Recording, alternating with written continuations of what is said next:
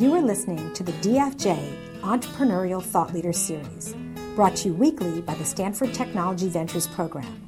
You can find podcasts and videos of these lectures online at ecorner.stanford.edu.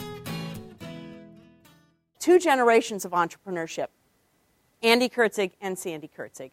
Sandy is a dear friend of mine. Sandy is a role model and a mentor for entrepreneurs and particularly for women entrepreneurs.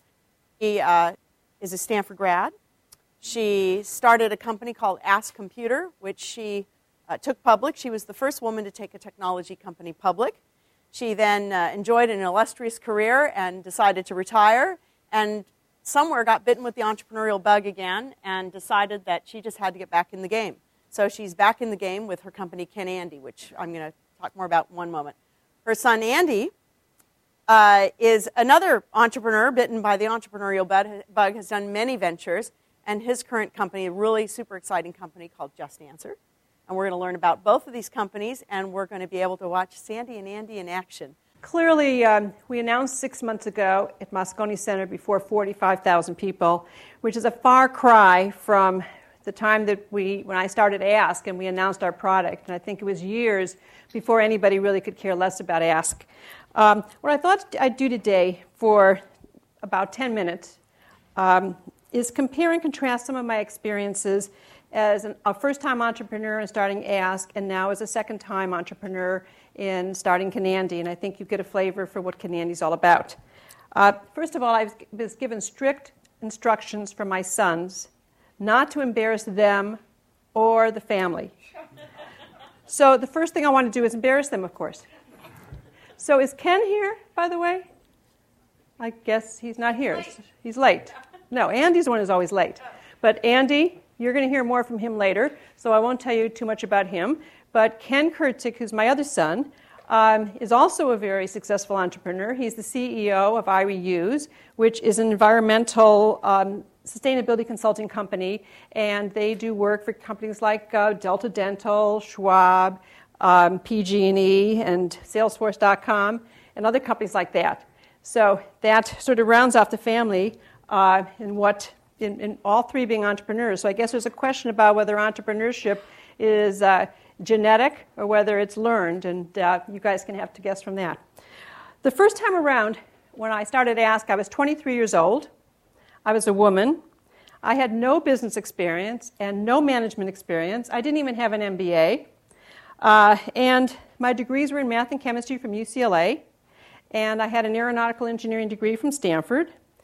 And that was my qualifications. And I had no money. I had $2,000 total, which is all I really had to start a company. And my product that I really wanted to do was to do manufacturing and financial management software on a mini computer. And this was a market that was owned by IBM at the time. So I was going head-on against IBM. Everybody that I talked to with my idea said I was crazy. They said, there's just no chance that you're going to succeed. I mean, even my parents couldn't understand it. They thought that it was about time for me to start a family, not be starting a business. And when Andy was born, they were even more astounded that I wasn't going to stay home like most women at the time would stay home and raise their children. And I think my children were probably not quite sure what to make of it when their mother went to work and all the other mothers were at home going to PTA meetings. So my children really had no choice in the matter at the time. And I think that if you ask them now, although I'll let them speak to this, they're probably kind of happy that I'm a business person, because when they call at midnight, when they want to have somebody to talk to, they'll call me with their ideas and say, Mom, I want you to listen to this idea. And I often have to say, well, Andy or Ken, depending on which one is calling, do you want me to answer that question as your mother, or do you want me to answer that question as a business person? Because if your mother, of course, I think you're wonderful, you're the greatest kid in the world, I think that idea is brilliant. But as a business person, I think it really sucks. So, you have to sort of, give them a chance at this. So where was I? But not having an MBA actually had some advantages, because I had no book sense to really confuse me when it came to sort of looking at my street smarts, if I had any at the time. I wasn't confused by things about product pricing, and I wasn't confused about raising money. I just, had to sort of go with my intuition. And when we first got our product out, one of our customers asked, well, okay, how much is it? Oh, I forgot to think about pricing. And so I had no idea, because clearly we put our software on a disk. At that time, I think it was cost $10. Now it would probably cost a penny for the disk. And so that was our cost of goods. So how do you charge a product that costs $1 or $10 or whatever the price is? So I just sort of threw out a number. I said $50,000. And the customer had no reaction at all. So I said, per module. Still, the customer just sort of sat there, no reaction. So I said, per year. And he sort of flinched. So I said, but, you are one of our first customers. We really appreciate your business, so we're going to give you a special deal today. And that was really how we got the pricing.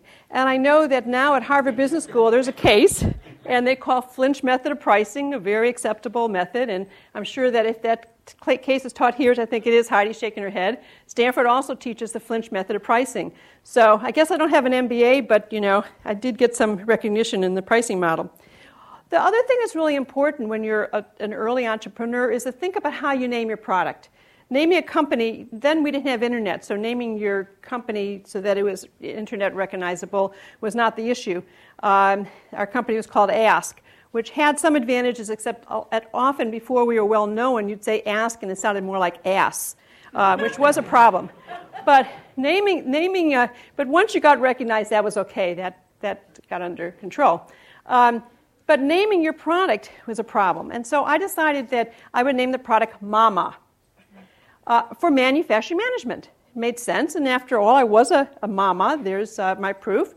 And I went to sell this to these males at these manufacturing companies. And they said, no way. I mean, we're not going to be able to sell or buy a Mama product. So I listened to my customer, a very important thing in business, listen to your customer. And I said, well, okay, no problem. We'll call it Man-Man, also for manufacturing management. And it's amazing. Men had no trouble calling the product Man-Man. And it was such a recognizable name that, still today, people know the Man-Man product. They may not know Ask, but they know Man-Man. So the other thing is I said I had no money. And I didn't even know what a venture capitalist was at that point. And even if I did, no venture capitalist was going to give me any money. We already established I had no business experience. I was going into a market straight after IBM. And I'm still a woman, and I like being a woman, so that wasn't going to change. So I had to finance this company. $2,000 obviously didn't get me too much.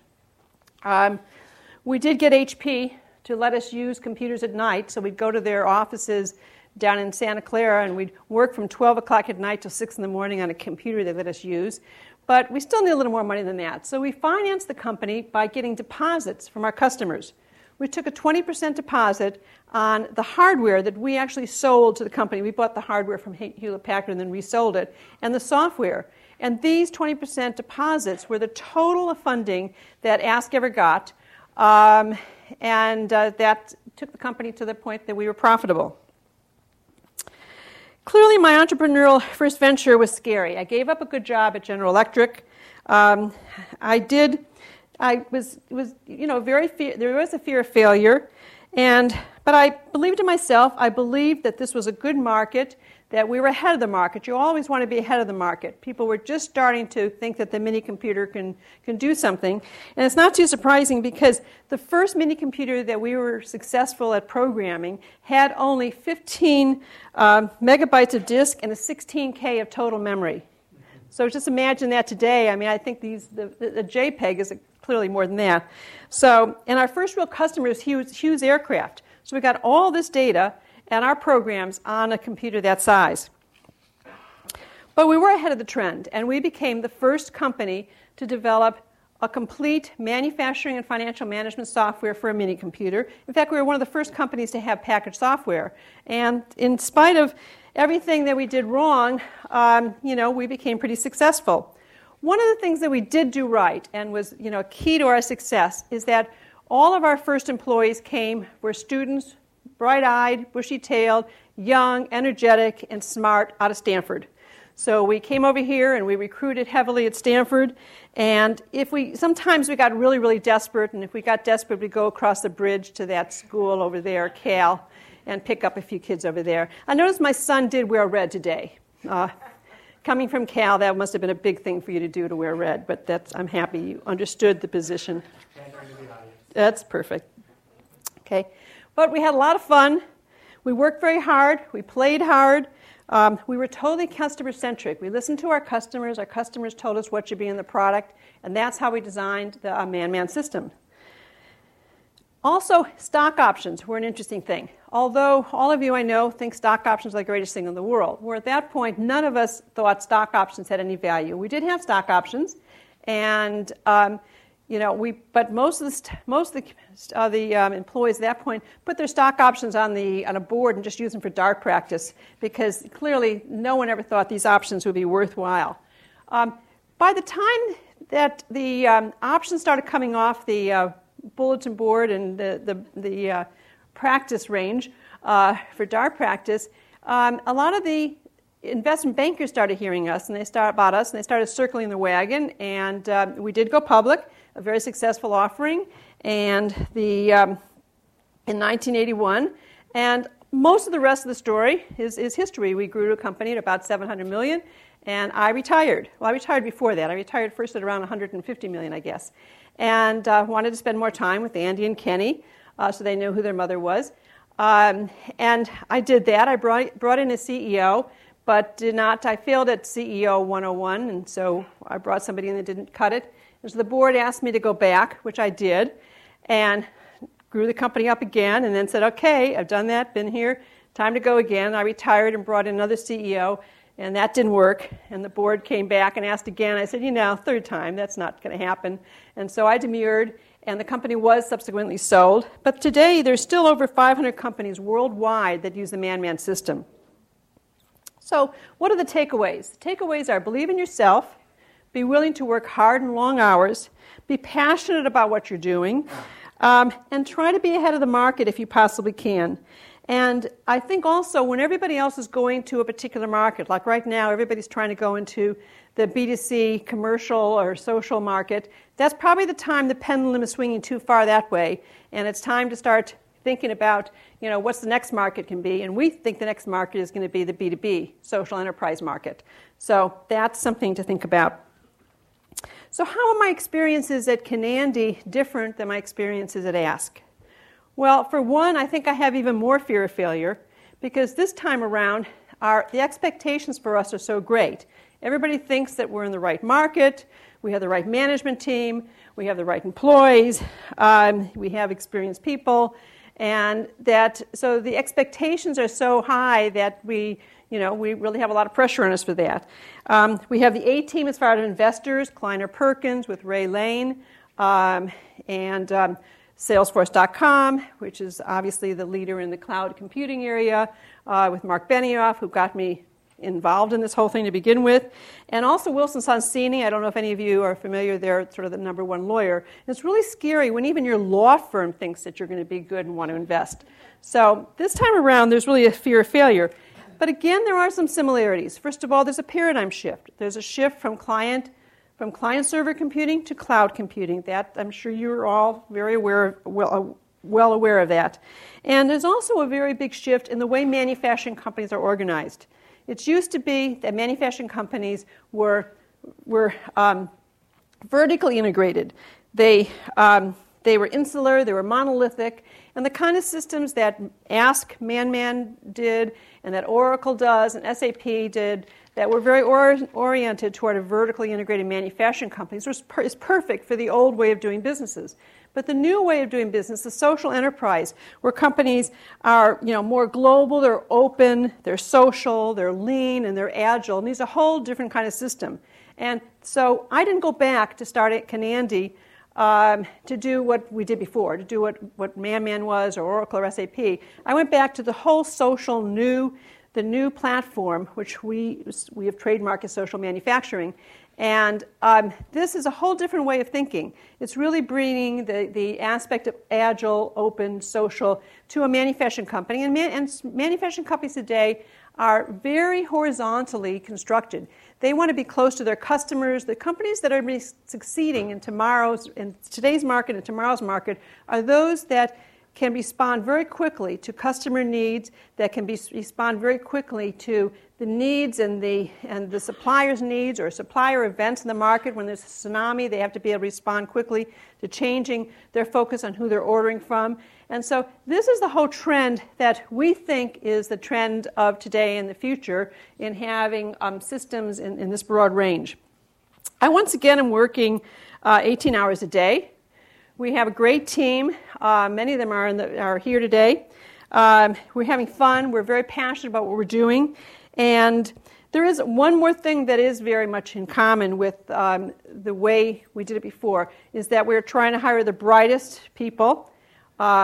We would love to hire the brightest people from Stanford, engineers, computer science, and liberal arts for the marketing area. And if any of you feel that you'd fit this bill, that you'd be interested, there's a lot of Canandy people, I think, here. How many Canandy? Is there some? Raise your hand if you're from Canandy. Great. So just find somebody back there. That's Rod standing up, and Peter, I think, is around there. There he is. Raise your hand, because we would love to, we don't want to be desperate. We don't want to go across the bridge. So keep us over here on this side, okay? And that's really a lot about the similarities. I think that there are a lot of similarities. There are some differences. And only time will tell how Canandy does. We have a very good start. We have money. We have a good market. And we have a lot of support. And it's a lot of fun. We're having a great time as a team. I'd like to now, I kept it to 10 minutes. I hope it was 10 minutes, because I have to give 20 minutes to Andy, because, he's slower. He's at Cal and Cal. This is exciting for me. It's the first time I've actually given a talk with my son. I was going through some pictures, and I found baby pictures of him when I started to ask. I was going to embarrass him. I decided maybe I was a little too far, so I didn't bring them today. But he's really been an entrepreneur, a serial entrepreneur, since he's been a kid. The first time I knew I had a problem on my hand was when we were at a party, and it was a big party, and they had, got a lot of balloons that they had for this party. Most of them just to sort of tell you how to get to the entrance of this mansion that we were actually at. And Andy and Ken were about the only two kids that were there. I don't know why they happened to be there, but I do remember that it was mostly an adult party. And we're getting ready to leave. The party is winding down, and Andy goes up to the host, unbeknownst to me, and asks the host if he can have the balloons. I had no idea what he was going to do with these balloons, but he goes around and collects all these balloons and goes across the street to a park and starts selling these. He saw these. It was Sunday, and he saw that there were a lot of kids across the street, and there were all these balloons that were going to go to waste. And so he took these balloons and he went across the street, and he started selling them to parents who had little kids. And that was the first time I realized I had a problem on my hands. And he continued to have one after another of ideas that he would be doing, all of his life. When he got to college, I think he was a junior or a sophomore, and he would read every single entrepreneur book out there. Some of them were titled, the eight people who didn't graduate college who were successful, Fred Smith of Federal Express, and Bill Gates, and Steve Jobs, and Larry Ellison, and they didn't finish college. So he comes to me and he says, "Mom, I want to start a company. I don't want to finish college, and here's this book that's proof that this is what I should be doing." And I, of course, said, "No, you finish something, you start. I don't care what your grades are, but you get your degree." And he went on. He did finish. I don't think he went to class at all the last year, except to locate the room to take his final. But he did graduate from Cal, started 2 companies while he was at Cal, and got a degree. I saw the degree. I made it sure that I actually saw the sheepskin. It wasn't sheepskin. They're cheap over there. I think it was just paper.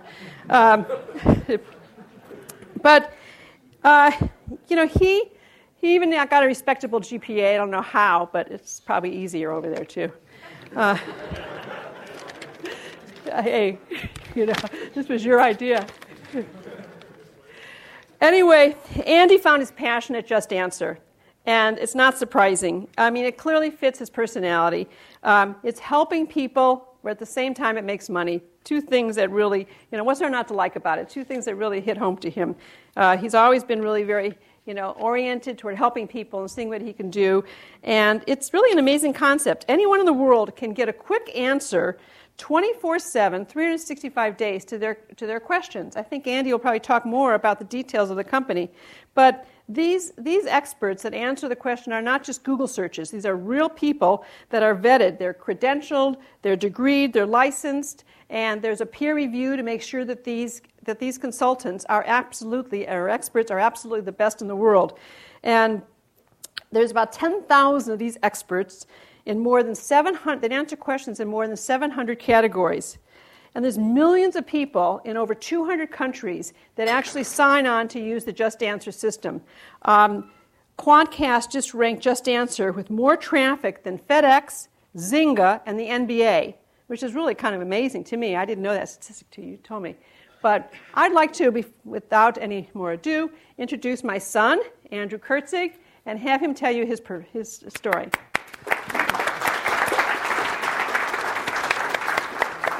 Did I do 10 minutes? Close. Can you hear me? Everybody hear me? Yeah. All right, great. We're pulling up a new slide deck here, and I want to start.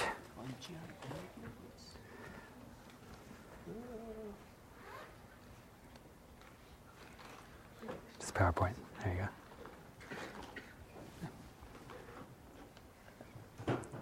Perfect. And how do I click to the next one? Perfect. Okay.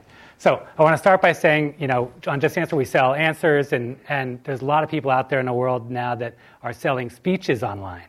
So I want to assure you all that I did not buy my speech online today. So with that out of the way, I want to start by thanking insert host name here. Just kidding. I want to thank Heidi for having us here, and I want to thank all of you for coming to see us talk today.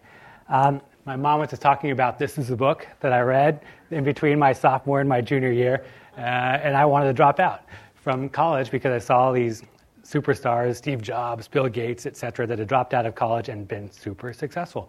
And so I had all these ideas. I wanted to start them, and she convinced me to graduate early. So from that summer between my sophomore and junior year, I graduated in a year and a half. I doubled up on my units. I also started my business. And I also changed majors, by the way. I was an engineering major, and I switched to business, which is way easier. You should all know. So just giving a quick history. So the first thing I started while I was a student at Cal was a company called Answer, and that was software for the newspaper industry. And we grew, and then I grew that after I graduated for a couple years, and then that was acquired by one of our customers.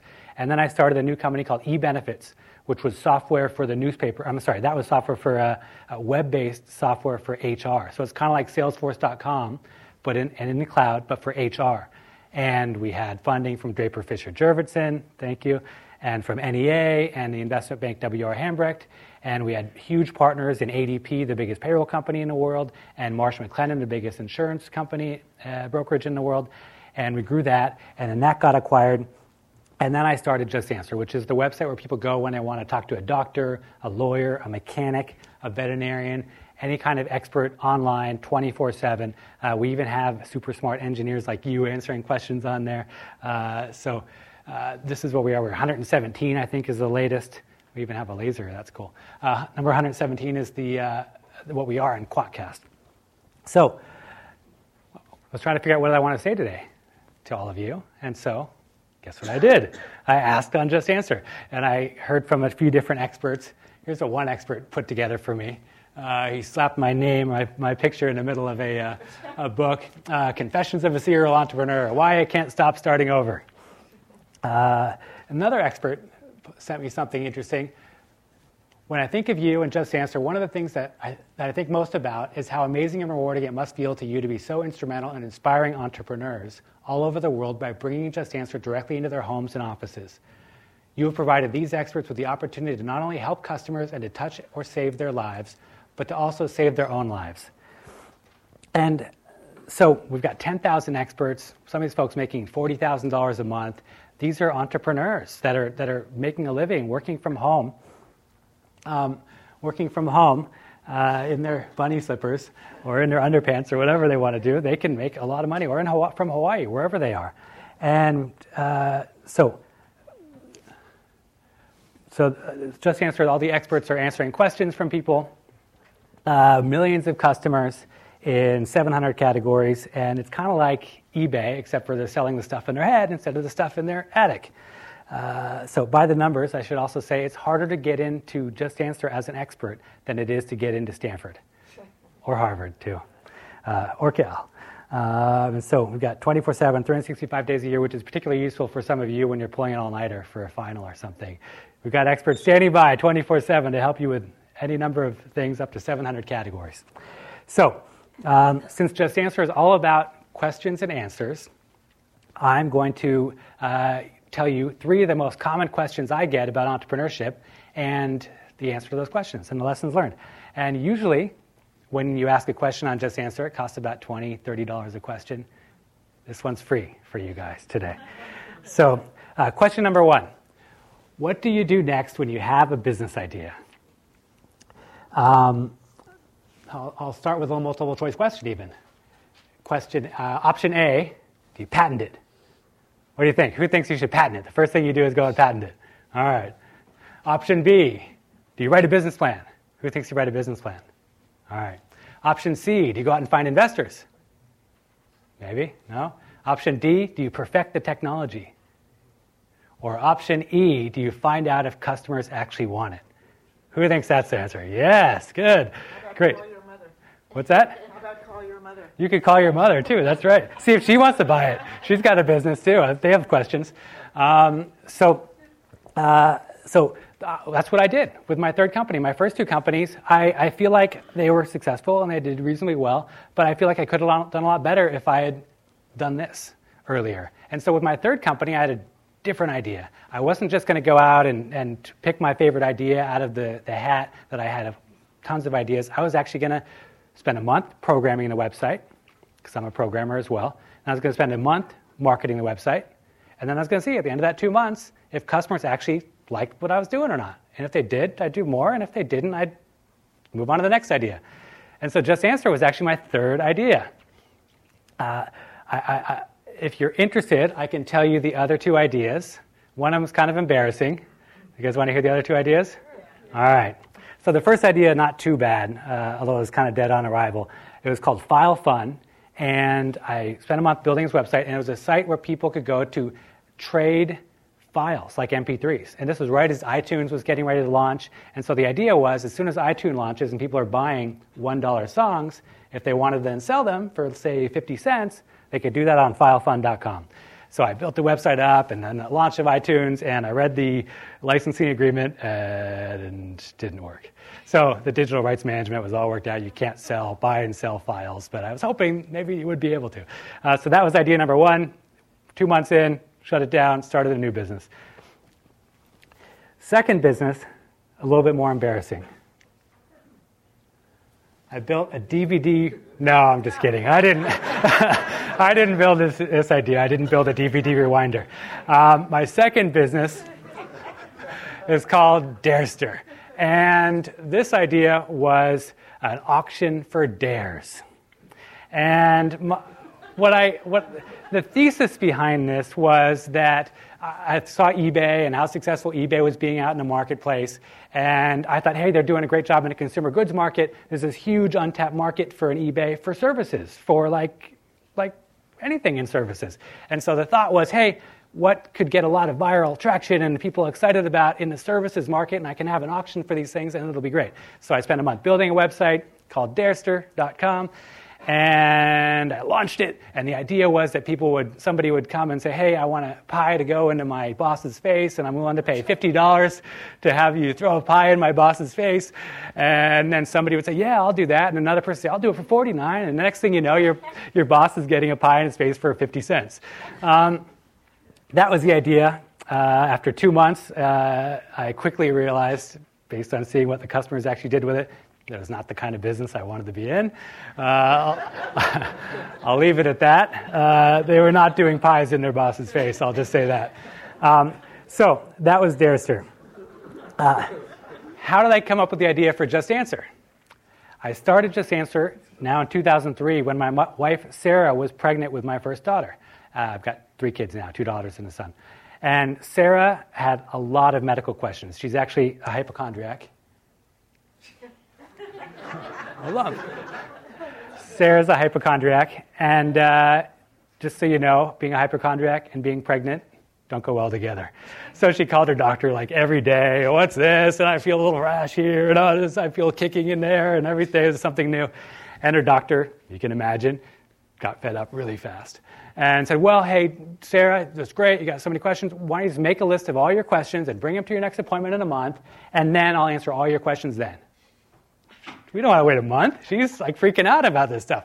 So that's where the idea for Just Answer came from. I built a website where Sarah could talk to a doctor anytime she wants, 24/7. And since we've had lawyers and mechanics and veterinarians and accountants and all these different experts, and that's where Just Answer came from.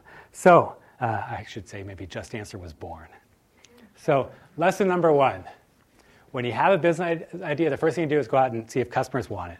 And here's a funny little cartoon. The customer is always right. We've talked it over and we've decided that you must not really be a customer. And I should also say, it's not just when you're sort of deciding if a business idea is good to begin with that you should see if customers actually want it. You should actually do that every day, forever, for the life of your company. And so we have a new version of our software coming out every week, every Thursday night, with tests. We're trying and experimenting to see if customers actually like it or don't. If they do, we do more of it. And if they don't, we yank it and we learn from it. So it's a constant iterative learning process about what customers really want. You don't just stay with the product you launch. You constantly have to make it better, better, better, better. And so here's somebody that's really figured out what customers want. You got pancakes, you got sausage, it's on a stick, it's even got chocolate chips in there. I don't know if they actually figured it out or not, but it seems like they're probably listening to their customers. I'm sure there's a target for this. It actually looks pretty good, though, doesn't it? Anyway, so question number 2. Are you an entrepreneur so you can become rich and famous like your mother? That's a question I get sometimes, especially at places like this. So for this one, I did a little research. On my way over here, that's why I was a little bit late, I stopped by the Stanford Hospital, and I was able to get access to MRI scans of entrepreneurs there. And so I was able to get an MRI scan of an entrepreneur, get famous, make a lot of money, make more money, vacation, lunch. No, I'm just kidding. This is not a real entrepreneur. This is a real entrepreneur. A real entrepreneur.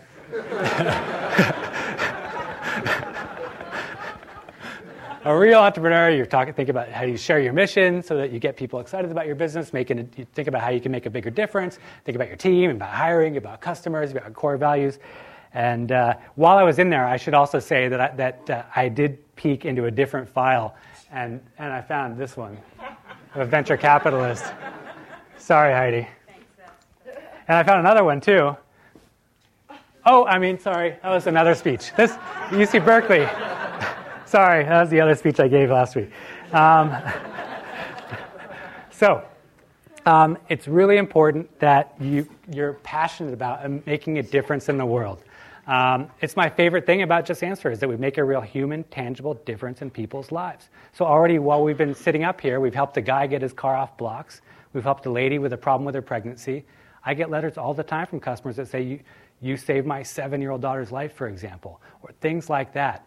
That's what we do all day, every day, is we help people like that, whether they have health insurance or not, whether they can afford a lawyer or not, whether it's 4 a.m. or not, whether they live too far away from a professional or not. Now they have a place to go to get real professional help online 24/7 whenever they need it. So with that said, here's Just Answer. Here's the Royal Ball. I should also say I'm not only passionate about making a difference in the world, I've got my own personal slice of the vision. And many people at Just Answer do too. My slice, and this is what drives me, it's not about money, it's not about some of the other stuff, it's about making a difference in the world. So my daughter, the one that inspired Just Answer in utero, ended up getting type 1 diabetes when she was 1.5 years old. And so this is one of my passions outside of work, is finding a cure for type 1 diabetes, and it's also one of my passions within work. And so I've launched an endocrinology category in collaboration with Jamie's doctor at UCSF, her endocrinologist, Dr. Adi, and we've got a bunch of other endocrinologists in there, and they're answering people's questions about endocrinology, for example. And so that's part of my passion. And here's what I do outside of work. In fact, this Sunday is the Royal Ball. It's a big fundraiser that my wife and I started 4 or 5 years ago when we were heading out the door to go to a diabetes fundraiser in our suits and ties, or tuxes at the time, and our daughter, the one that has diabetes, said, well, why can't I go? It's a fundraiser for my disease. And Sarah said, you're right, you should be able to go. So we started our own fundraiser called the Royal Ball. This year it's Destination China is the theme, and sponsored by yours truly. Thank you, Mom. And Just Answer. And it's an event this Sunday where kids and adults go to a fundraiser. And it's for us adults, it's like all the typical adult fundraisers and there's auctions and all that kind of stuff. But for kids, there's treasure hunts and there's face painting and there's a Chinese dragon dancing and all kinds of crazy things like that. And so you get the best of both worlds. So this is what I'm passionate about in life, and I'm able to do, through my work, make a difference here as well. It's not just endocrinology, and it's not just me. There are other people at the company and outside of the company that are passionate about what we can do for the world. So, for example, our general counsel, Emily Porter, is passionate about access to justice. Because of Just Answer, the right outcomes happen. Before Just Answer, because it costs too much to go to a lawyer, or you have to go drive there and wait in line and stand in the lobby for an hour. Before that, many people were taken advantage of. And today, still many people are taken advantage of by their spouses, by their employers, by their landlords, whatever it is. They didn't get access to the information they needed, and now they can talk to a lawyer 24/7 anytime they want and get real help. And that's legal. I've talked about endocrinology. The same thing is true in the environmental world, where we're helping people keep their things longer. People keep their cars longer. They keep their gadgets and their computers longer. They keep their washing machines and their appliances longer, because it's so easy now to talk to an appliance repairman, or to talk to a Ford mechanic, or to talk to a tech support engineer to actually fix your computer or fix your dishwasher, instead of throwing it away every time it breaks and buying a new one every time. And then finally, on this topic, I'll say it's very clear to me from all the letters we get from customers that we are saving a lot of people's lives. People that don't go to doctors for some reason or another. Now they've got a way to go and talk to a doctor. And so we get letters like these. You saved her life. You saved my son's life. He was on Super Bowl evening. And that's just not doctors. It's also for pets. You saved my dog's life. Or for tax. I won my tax audit, etc. And so lesson number 2 is make a difference. It really matters that you focus on making a difference, not making money, not a lot of the other stuff, and not just a little tiny difference. Try to make a big difference. You guys are super smart, and your talents need to be used towards making a big difference. You can do it. So, question number 3. Do you need a company mission and values? For this one, there are 3 lessons I've learned here. I'll start by saying that my grandmother has a funny line that she told me a few years back. She said, Andy, in this world, anybody with half a brain can get ahead. And Andy, you have half a brain. I took it as a compliment. So I talked about our mission. This is one of the things that I didn't believe. I thought all this stuff was touchy-feely, mission, values. Both my first 2 companies, frankly, we had a mission statement. We had values. We didn't believe them. We just sort of wrote them up and put them in a drawer and never thought about them again. And I now realize I was completely wrong. Our mission, you've already heard the summary of it, but to be really clear, our mission is to help people by providing the #1 online platform for people to access quality experts online 24/7, quickly, conveniently, and affordably, and by doing so, we can improve the world. That's our mission statement. I believe wholeheartedly that you need a mission statement, and the reason you need one is to attract people to come to your company for more than just the money. And you also need values, so you can figure out what kind of people you want to be attracting and what kind of people you want at your company. And so our values took an interesting turn. When I first started the company 8 years ago, we were looking for 2 things: people that were smart and people that were fun to work with. And that's all we looked for: smart and fun, smart and fun, smart and fun. And then we hired a guy who was super smart and super fun to work with and didn't get anything done. So we evolved the smart and fun to smart, fun, and get things done. This is about 5 years ago. And so those are the summary of our core values: are smart, fun, and get things done. We actually got a pyramid of 15 specific things that sort of fall under those 3 basic buckets today. But it's really important to have values so you know what kind of people you want to have at your company. Lesson number 3 is mission and values matter. And in summary, first, find out if your customers want your idea. Second, make a difference. And third, mission and values matter. And before I open it up to questions from all of you, I'm going to inspire you with a few questions we've gotten on Just Answer over the years that I thought were particularly interesting, I'll say. So, question number 1, can I attack my neighbor with a sock filled with poop? Somebody paid for this, I should say. People pay for each of these questions. This one they paid $15 for. Question number 2, can I live on the moon? He wants to know, is there any law that says I cannot build my own rocket, launch it, go to the moon, and live on it? That's question 2. Question 3, what are the ways to kill a leprechaun? Question 4, does a zebra have a belly button? It's like, good question. I was actually curious what the answer was. They do. And then my favorite, is it really illegal to have sex with my sheep, even if it's consensual? This is a legal question, I think. Anyway, so I'll leave it at that. Now you can ask your own questions. We get lots of crazy ones like that. So, thank you. All right. Do you want to come up too? We have about 8 minutes for questions. So, I'm going to help moderate, mostly because I'm going to repeat the questions because we don't have a mic out there today. So, questions for Andy? Questions for Sandy? Yes, back there. How did you develop pricing for questions? How did you develop pricing for questions, Andy? Yeah, the French method's a little tougher on the internet. But actually, that's kind of what we did in a way. We tested it. We looked, and we did demand pricing, and we tried high prices and low prices and tried to see what would work and what didn't work. And we are fortunate, unlike in a B2B kind of situation where we have millions and millions of customers. So we can try different prices and see what customers work and what prices work and what prices don't work. So that's how we figured it out. And I should say, prices are different in every single category. So it's not just one price for the whole site. Lawyers charge more, unfortunately, than mechanics, for example. And even Porsche mechanics charge more than Honda mechanics. Great, thank you. Yes, you had a question? Yeah, how did you attract the user base? Just Answer for me. It's been 8 years. We've done a bunch of things. So when I first started, I just did a little bit of PPC, Google, Yahoo, those kinds of things. And we've grown that, and we still do a lot of PPC. We've done a lot of SEO now. We've got a lot of word of mouth now. We also have a lot of partnerships now. So we've got exclusive deals with folks like Dr. Phil and Car Talk and people like that, where they go to those websites and you can actually talk to a mental health expert or a mechanic or whatever it is for the different category. So that's how we're generally attracting people, word of mouth, some social, things like that. What's your recruiting process for the experts? Good question. It's actually really hard to become an expert. I said it's harder to get into to Just Answer as an expert than it is to get into Stanford. There's an 8-step quality process. So the first thing you do is you fill out an application and you take a test.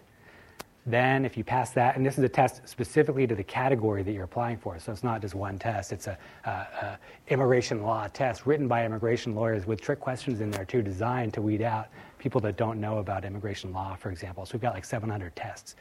If you pass the test, we like your application, then you submit to a background check. So make sure you are who you say you are, you have an active license to practice law or medicine or whatever it is. If you pass that, then you're admitted in what we call stage 1. 4 stages total. And while you're working your way up the stages, you're getting peer reviews from experts and reviews from customers, kind of like eBay, and you work your way up. And also, we've got a secret shopper program where we've got all these people that are secretly shopping these different experts and seeing if they're doing a good job. We've also got an expert quality advisory board, about 30 different industry luminaries, Harvard-trained lawyers and Yale-trained doctors and people like that that are actually helping us review all these experts. And lastly, we've got a patent-pending algorithm that's constantly looking at all the data about all the customers and all the experts to see who's the best and who's the worst. And those are the 8 steps in summary.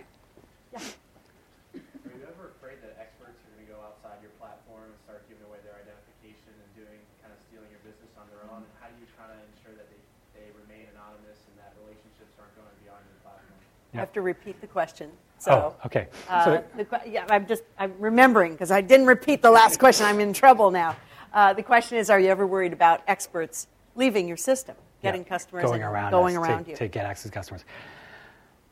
At the beginning, I worried about that some when we were just getting started, and I think that was an issue when we were just getting started, but today it's not. For starters, all the communications happen on our platform, and if somebody were to say, hey, here's my phone number, call me off the site, we would see that. And for these experts now, like I said, some of them are making $40,000 a month. It's not worth trying to make $100 on a customer by going around us to lose your $40,000. The other thing, too, is it's not worth it even for lower volume experts because, then you got to get their credit card number and there's all these extra things. Really, is it worth it for $50 or $100? Not so much. So they usually, when somebody does somehow find a way to track the expert down, they're actually more often than not say, go ask on Just Answer and ask for me there. Yes. How many of your customers are repeat customers? Yeah. Question is, how many customers are repeat customers? Yeah, so we're getting a lot more and more and more repeat customers over time. And that's part of the benefit, I think, of having so many different categories. So we get customers that come in and ask a tax question, and then they think, I've got a legal question too, or I got a knee problem. I want to talk to a doctor. And so we've found that we get more and more over You have a time. monthly program too. Monthly Yeah, subscription. and then we also have a subscription offering. And so we push a lot of customers that are asking multiple questions over to our subscription offering, where for a low monthly fee, they can ask unlimited questions. Yes. How do you handle liability if your expert's wrong? How do you handle liability if your experts are wrong? Yeah. So we've got a number of different layers, including, as I mentioned earlier, a really rock star general counsel. But there's a number of things. So first of all, we're a platform, kind of like eBay is a platform, kind of like Craigslist is a platform. We're the platform where people are asking and answering questions. Kind of like AT&T is almost a platform. When you call somebody and you threaten them on the phone, you don't sue AT&T, you sue the person who threatened you on the phone. And Craigslist and eBay and all have defended this model over and over and over again, this whole platform model. And so we're in the same bucket. Essentially, it's on the experts to make sure they're giving good answers. And there's also a bunch of other things as well, like insurance and acts of Congress and stuff that help us beyond even eBay. Yes. What's the next step? Other countries, other languages, people without access to internet, what's the next step? Where do you go from here? Yeah. So we're growing very fast internationally, and so we'll continue to grow fast internationally. We've got 700 categories. We're going to continue to add categories. And then we're just going to continue to get better and better at what we do. A lot of our growth over time has come from just getting better and better at what we do. This is a hard business, I will say. I mean, that's why it's taken us 8 years to get here, and that's why a lot of other companies have tried in this business and not done well. It's not like Google where you can sort of sit back and wear your white gloves and change the algorithm and more cash flows in the door. On our site, we've got customers asking easy questions and impossible questions and experts with good days and bad days, and we're in there making it happen, connecting people, making sure they're getting good answers every single time. And so there's lots of opportunity for us to continue to get better and better and better at that, and really try to provide first-class service. We can do that because we have all this money to spend on IT and infrastructure and technology to make sure that when you talk to a veterinarian, you get first-class service on our site, and not just for that particular hurt knee of your dog, but for life. And with that, I want to thank you both for joining us here. Thank you very much. And wait, You have been listening to the Draper Fisher Jurvetson Entrepreneurial Thought Leader Series, brought to you weekly by the Stanford Technology Ventures Program. You can find additional podcasts and videos of these lectures online at ecorner.stanford.edu.